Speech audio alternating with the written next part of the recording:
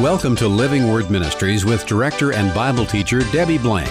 Each week, Debbie examines current events through the lens of end times Bible prophecies. Please visit our website for information and past programs at livingwordministry.org. Now let's open our Bibles to focus on truths from God's Word with Debbie Blank. In flipping the channels recently, I ran into a late-night TV comedy host who was discussing political events of the day. But there were no jokes, no funny banter, just political propaganda. What has happened to the genuine comedy we used to have with the Johnny Carsons and the Jay Lenos of the world? Comedy's been canceled, along with other forms of free speech, because it might offend someone. It's not politically correct according to somebody's standards, or they don't want to be blackballed by the cancel culture. That's why the Academy Awards will undoubtedly not have a host for the third year in a row. That's why Gina Carano, who was dropped recently by Disney's Lucasfilms, because she said on her TikTok post, the current divided political climate is similar to Nazi Germany. Well, yes, it is, very much so. What's wrong with making a statement like that? Isn't that part of our free speech where we can have an opinion and make it known? Well, she did, and she was canceled. Now, businesses like Disney or Facebook or other people will say that they are businesses, and therefore they can do what they want to do. But let a Christian business not hire a homosexual or someone that doesn't agree with their biblical stance, and they'll be sued. So we have a double standard that's going on. Churches are having to sue to open their doors. Religious nonprofits these days, they're being legally required to switch to churches rather than just nonprofits so that they can hire and serve according to their biblical standards. Boy, we are in a really strange time. Not just a cancel culture, but people are trying to tell us what's right and wrong when they're making the rules as to what's right and wrong. That's a problem. They're trying to cancel our free speech if we act out or if we say anything because of this double standard. I mean, just go look at the impeachment hearings and the double standards that you see there. Friends, we can't allow this to happen. As we've already seen, if we let them cancel us or shame us or silence us for our political or our moral and just basically our everyday opinions, then our religious beliefs are right around the corner. As a matter of fact, they're already being canceled. I'm Debbie Blank. Today, we want to take back our voice. We have talked about this before, but then it was more of a cultural taking back. Today, we want to focus not only on our cultural taking back our voice, but on our religious taking back our voice, too, before we lose it altogether. And I'm co-host Jackie Sailors. Debbie mentioned actress Gina Carano, the one who was recently fired from a popular Disney Star Wars spinoff. Well, when this news broke, it quickly became the top story in the pop culture community. And what came next should be a top story for anyone who wants to stand up and take back their own voice from the current cancel culture. Gina spoke her mind and quickly paid a very big price. She was falsely smeared as anti-Semitic and abhorrent all over social media. Not only did Lucasfilms fire her, her talent agency dropped her, a lucrative contract for her character's action figure was canceled, and so were Disney's plans for her to star in her own spin-off series. But then there came some good news. A liberal writer came to her defense, saying in an essay that her post did not resemble anything anti-Semitic and compared her unfair treatment to the Hollywood blacklist of the 1950s.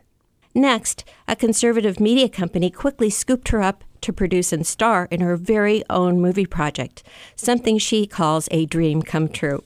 And while thousands of fans signed petitions in support of Gina, the hashtag #CancelDisneyPlus was trending on Twitter. Gina's message to the rest of us is this: I am sending out a direct message of hope to everyone living in fear of cancellation by the totalitarian mob. I have only just begun using my voice, which is now freer than ever before, and I hope it inspires others to do the same. Are you living in fear of the totalitarian mob? Or are you ready to be free again? As Gina put it, they can't cancel us if we don't let them. How can the Bible give us the wisdom and courage to take our voices back while we still can?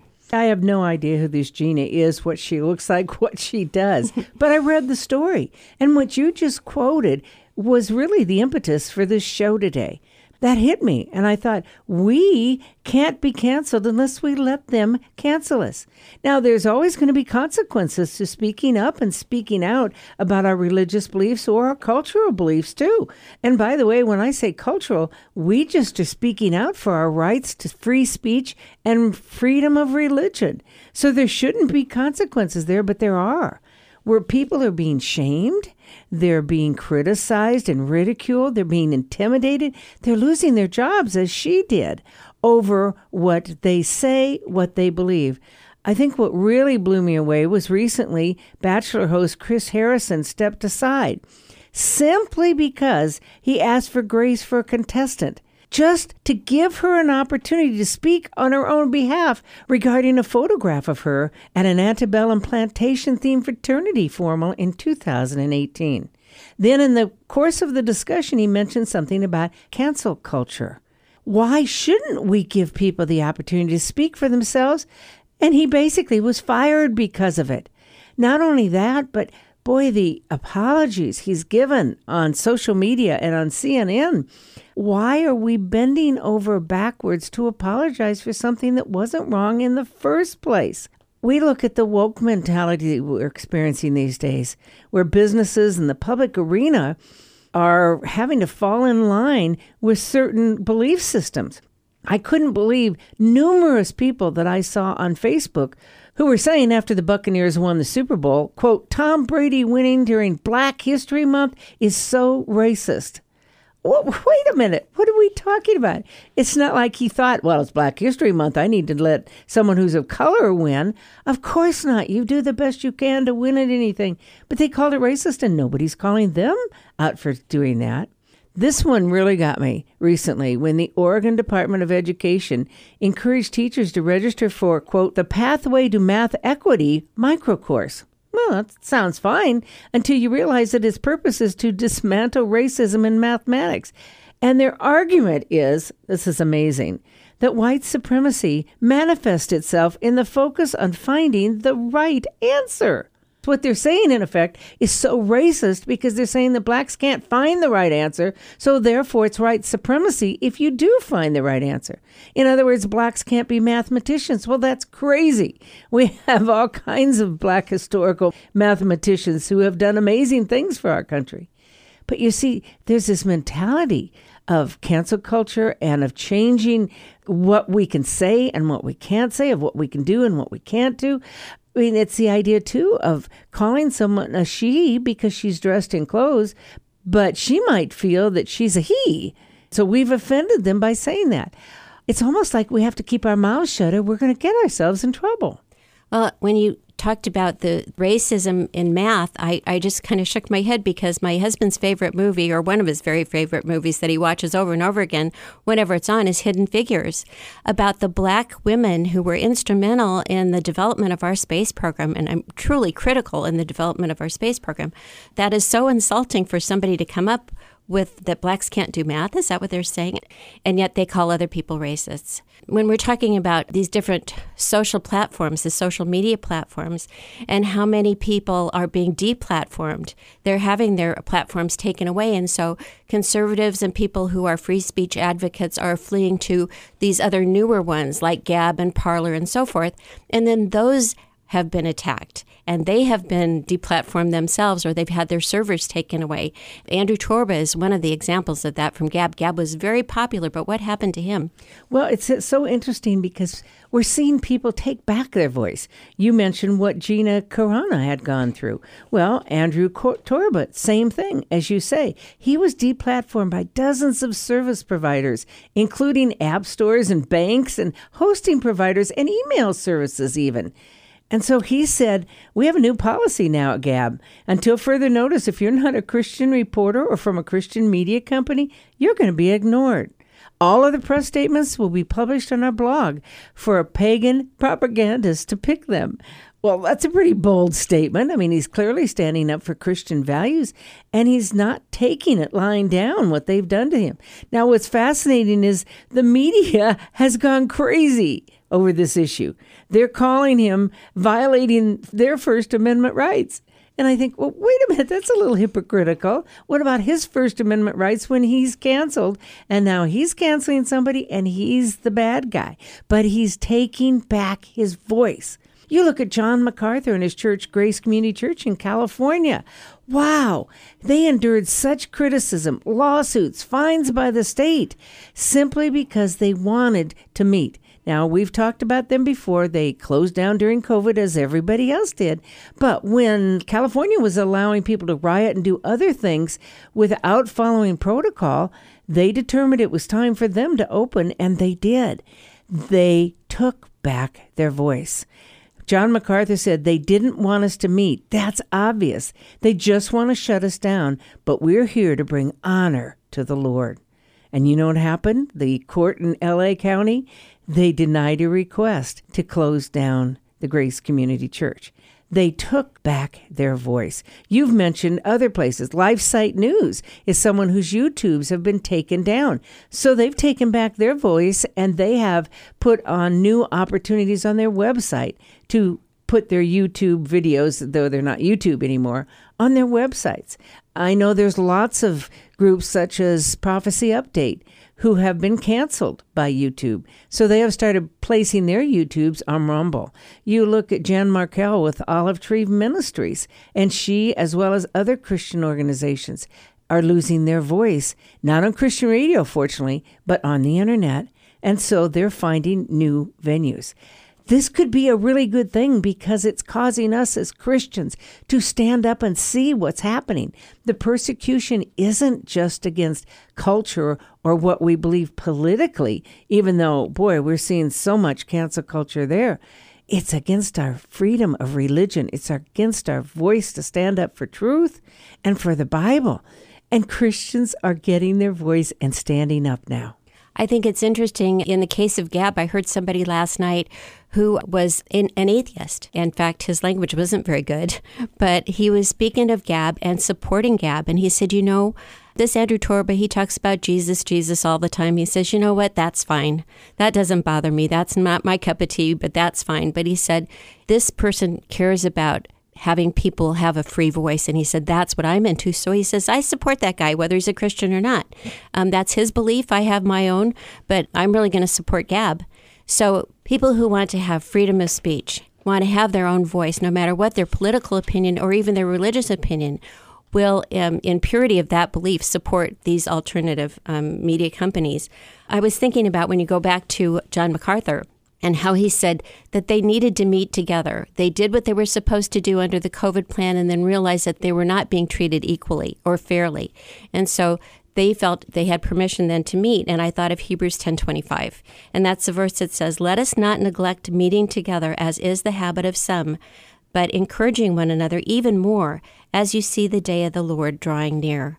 Well, don't we see the day of the Lord drawing near just in these examples we've been given of how our country is really changing and our religious beliefs are being challenged. So it is the time to stand up and not neglect meeting together, but really encourage each other all the more. Absolutely. If we aren't willing to take back our voice on civil matters, then how are we going to have the strength to do it on biblical ones? Let's look at some biblical cases. One is Paul. He never backed down. I was fascinated as I read Acts 14 recently that when he was in Lydia, he was treated as a god because he healed somebody. They were trying to worship him, and of course he wouldn't let them. But then it tells us in Acts 14, 19, and 20 that Jews came in from Antioch and Iconium, and having won over the crowds, they stoned Paul and dragged him out of the city, supposing him to be dead. Well, what a horrible experience for Paul. You know what he did? Did he quit? Did he give up his voice? No. It says in the next verse, but while the disciples stood around him, he got up and he entered the city. He didn't even flee. He went right back to where he'd been persecuted because he wasn't going to give up his voice. A great example that we see is Peter and John in Acts chapters 3 through 5. I love this passage because all they simply did was heal a lame man as they were in the temple area. Well, when they did, that caused an uproar with the religious leaders. So they called Peter and John into the council. They chastised him. What they said in Acts 4:18-21 is, when they had summoned them, they commanded them not to speak or teach at all in the name of Jesus. Well, we're finding that now. We're told many times that we cannot speak in the name of Jesus. But Peter and John answered and said to them, whether it is right in the sight of God to give heed to you rather than God, you be the judge. For we cannot stop speaking that which we have seen and heard. Council, it says, threaten them further and then let them go. So Peter and John were not willing to give up their voice. Even the religious leaders who were going to blackball them and certainly intimidated them and could have thrown them out of the synagogue, they were not willing to follow them rather than following God, because they knew, as we do, that our first priority is to honoring God, worshiping Him, and honoring Him in all we do. I think these examples are so important because basically Christians may see standing up against authority as something wrong. We're taught to respect authority. We don't riot. We don't do these things that we see happening in the world. We obey authority and respect authority according to Romans 13. However, there is a line that Christians don't cross. So as we're reading these examples, we see Paul standing up for himself, Peter and John standing up for themselves and for their right to preach the name of Jesus. And as you see them stand up, what is notable is they reply with respect. They don't back down. They don't change their stand, but they don't scream. They don't use foul language. They don't burn anything down. There's no cars burning in the parking lot. What they do is respectful, and they just say straight out, here's what we have to do. Judge for yourselves whether it's right for us to obey you or to obey God. But for us, we will obey the Lord. It's a kind of a model for us to just know that you can stand up and it's the right thing to do. Well, as I said, there will oftentimes be consequences to when we stand up for truth in our culture or for Jesus Christ. And we know there was with John and Peter in this situation. As we go on to Acts chapter 5, we find out that they continued preaching and doing signs and wonders. So the Sanhedrin called them and jailed them for what they were doing, but they wouldn't stop speaking.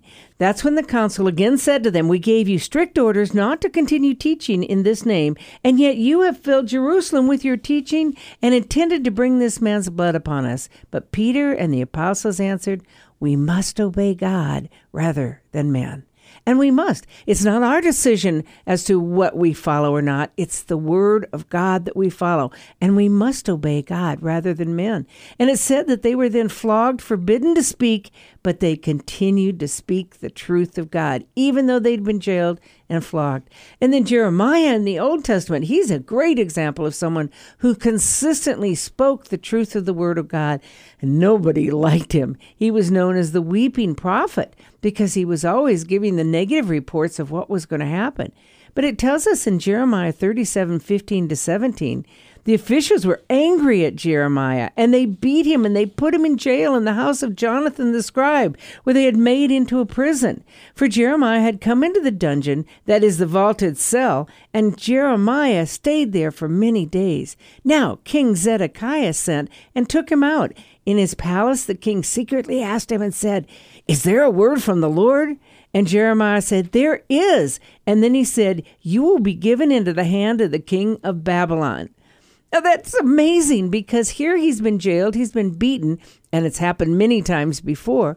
And then the king brings him out, and it's kind of like the king's going to give him some favor. Just speak to me what I want to hear, and I'll give you favor.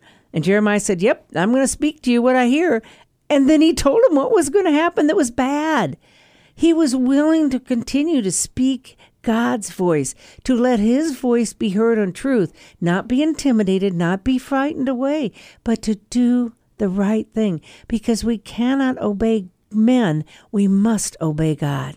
What's interesting in each of these cases is that these representatives of God were in a position where they were being flogged. They were being imprisoned. We have not seen something like that in our country. But what's so important is we've seen a sliding into worse and worse consequences for speaking your mind, for peacefully speaking your opinion. We don't want to see this slide any further. If we had just spoken up when people just gave us disapproving looks, maybe that would have been the time to do that. Maybe we could have stopped some of this slide. But right now we do see people losing jobs, losing livelihoods. They're trying to ruin people based on their opinions. So if we don't stand up now, when will we stand up? Is there any upside to this? Is there a bright side that we can look at where we're maybe actually waking up to something? I'm hearing people talk about all different kinds of things, like parents now are involved in their kids' education. They're seeing what their kids are being taught and what they're learning, and they're not really happy about it. So more and more parents are talking about getting involved in the school system and in what their kids are taught. More and more people are homeschooling because of the situations we're in with COVID. And that's causing them to have a better relationship with their children, educating them on Christian principles. You see, our public schools are not designed with Christian principles. So when our kids are in school all day, hearing things that have been designed by other people to give our children a particular political bent and an anti-God bent, it's hard for us to turn that around, but we're seeing parents now who are desiring to really make a Christian impact in their kids' lives because they didn't realize how bad it was before. It's a good time for businesses to stand up and start following biblical principles and make changes in their businesses in order to follow the biblical principles instead of the cultural principles. Really, the bottom line, I think, comes from Revelation chapter 3 as Jesus was talking to the church of Sardis, because he said to them, "Wake up." And I think we're seeing that today. In the church of Sardis in Revelation 3, verse 1, Jesus said, "I know your deeds, that you have a name, that you are alive, but you are dead." And I think we've been lulled in complacency here in the Christian culture, where it's a Christian nation, everything's okay, we have freedom of religion. Well, we're waking up and finding out that we're losing that freedom of religion, and the cancer culture has caused us to see that. So we are taking steps now to maintain our constitutional rights, but more importantly, our freedom of religion. And some of it's legal, and some of it's just standing up for the cause in the name of Jesus Christ. Some of it's not backing down. And again, as you have said, it's all done in love. We're to speak the truth in love. Sometimes that means suing someone else. That doesn't mean we don't love them. It means that there's a legal precedent that needs to be set. There's a proper way to handle this. Jesus didn't have any problem in calling out the hypocrites. In Matthew 23, he called the religious leaders hypocrites because they were saying one thing and doing another. And so therefore, there's a time when we need to recognize that our culture and our leaders are hypocrites. They're not doing what they're saying they're doing, or they have a double standard. And we have a responsibility to call them out and then to stand in the right direction. How are we ever going to turn our country around unless we take back our voice, both from a cultural level and from a biblical level? Let me ask you, are you willing to take back your voice? And if so, how do you do it? Well, there's some practical steps we find from Scripture. First is, will you live by your faith, not by fear?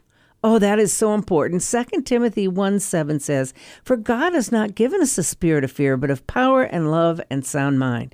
And what that means is God is not the author of fear. That comes from Satan. That comes from the world. So we've got to go to God in faith and not in fear. And if fear is starting to creep in, we have to remember that we have the power to overcome fear, the love to cast out fear, and the sound mind to control fear. That's what God has given us to overcome that fear, is the power to overcome it, the power to cast it out, and the power to control it. We simply need to go to God and trust Him when that fear comes in. Number 2, will you confess Jesus before men? Remember in Matthew 10:32-33, Jesus said, "If you'll confess me before men, I will confess you before my Father. But whoever denies me before men, I will deny him before my Father." Now, that doesn't mean you need to go around saying, Jesus told me this and Jesus told me that, and you need to turn to Jesus. No, but it means that when the opportunity to stand up for Jesus, for the Bible, for the gospel, for the truth, we must do that. Because if we don't, Jesus says, if you deny me before men, I'm going to deny you before my Father. Number 3, Will you walk in a manner worthy of Jesus? See, it's one thing to say that you're Christians. It's even another thing to maybe mention the name of Jesus once in a while.